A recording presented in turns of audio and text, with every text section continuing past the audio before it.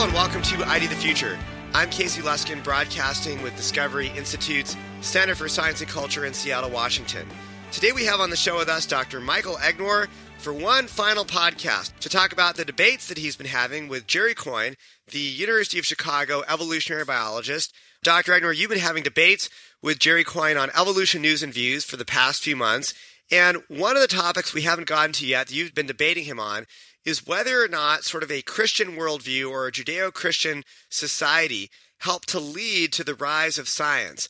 What are your views on that? And is this potentially one of the rare issues where you have a little bit of agreement with Jerry Coyne? The rise of modern science, which really began in the 16th and 17th century with the scientific Enlightenment, was really part and parcel of Judeo-Christian culture.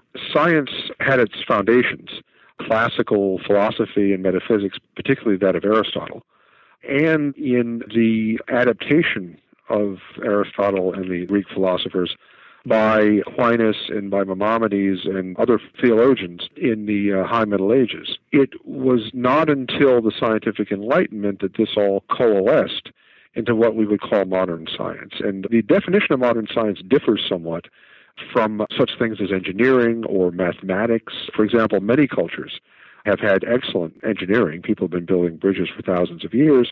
And mathematics. The Greeks excelled in mathematics. But the non-European cultures and the ancient cultures in Greece didn't have what we would think of as modern science. And in modern science is the application of theoretical models to the understanding of nature. It's taking a theoretical concept, usually it's a mathematical model, and applying it to nature and predicting what will happen in nature. And that's a peculiarly European Christian development. It really began with Galileo and with Newton and with Copernicus and has continued to this day. And the rise of modern science was intimately linked to a distinctly Christian understanding of natural philosophy.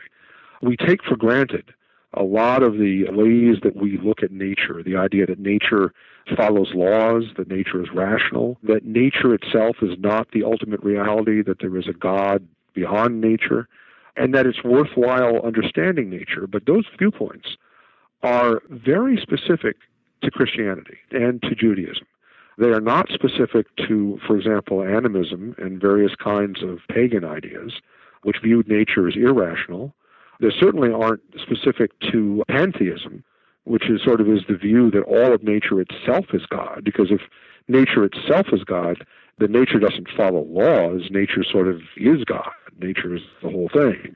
But the idea that there is a lawgiver who gives us a rational nature that we can explore and that's worthwhile exploring and that's consistent is very much a Christian idea. And it's no surprise that essentially all of the great scientists of the scientific Enlightenment were Christians.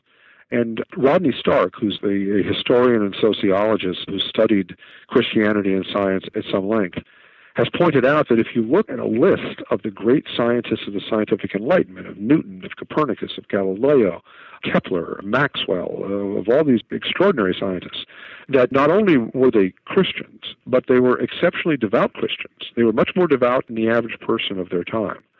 And of course, it was Christianity that gave us the modern university system. So the institutions in which they were developing this science came from Christian ideas.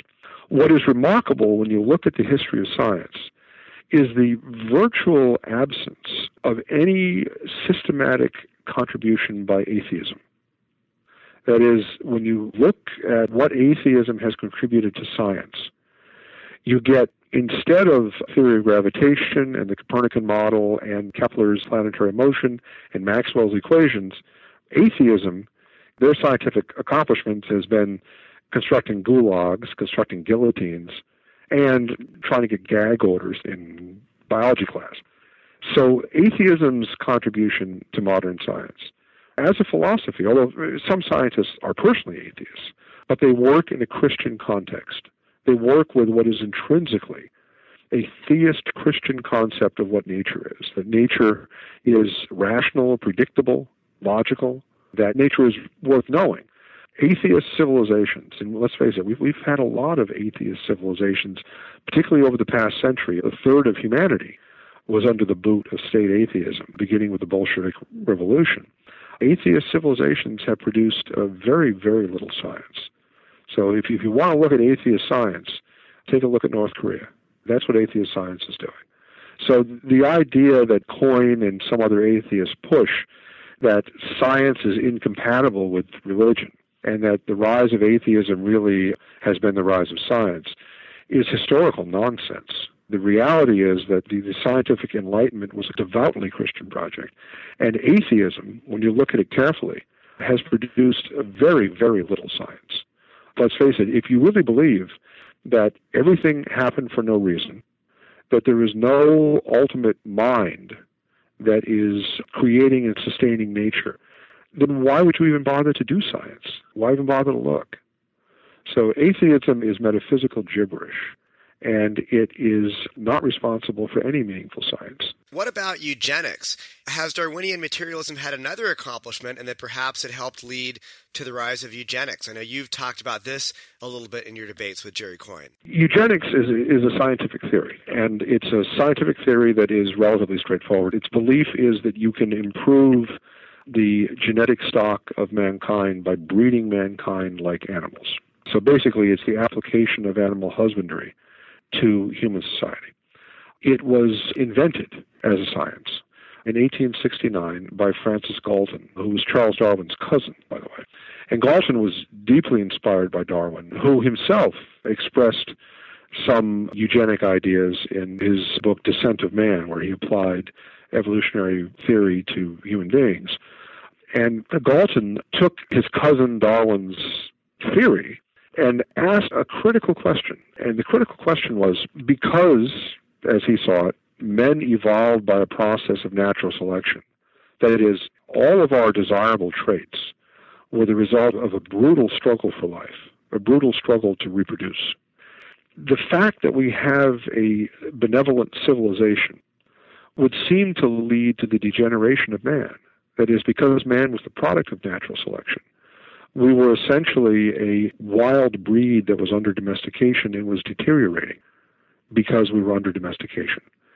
If we were really nice to one another, if we helped the poor, if we helped people who were handicapped, if we helped cure people who had diseases, in a sense, according to Galton, we were fighting natural selection, and this would damage mankind. So what Galton and his eugenic successors recommended was that we had to take our own evolution in hand. We had to sort of do our evolution ourselves. And of course, one of the options would just be to kill all the weak people. But Galton and his eugenic colleagues felt that was too cruel. So what they wanted to do instead was to segregate them or sterilize them. And the point was basically to take control of evolution. So eugenics, which was a horrendous program that in the United States resulted in the involuntary sterilization of 60,000 people and was the basis for Nazi eugenic programs that killed 250,000 handicapped people throughout Germany in the run-up to World War II. And the Nazi eugenic program was probably the dry run for the Holocaust. It's where Nazis learned how to exterminate relatively large numbers of people. So eugenics was critical to the Nazi program.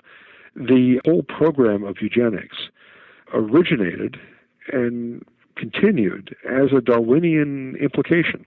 Because, of course, if man is not an evolved animal, and it doesn't really make any sense to breed him, but if he is an evolved animal, then you can apply the principles of livestock management to human beings, which is what eugenics was.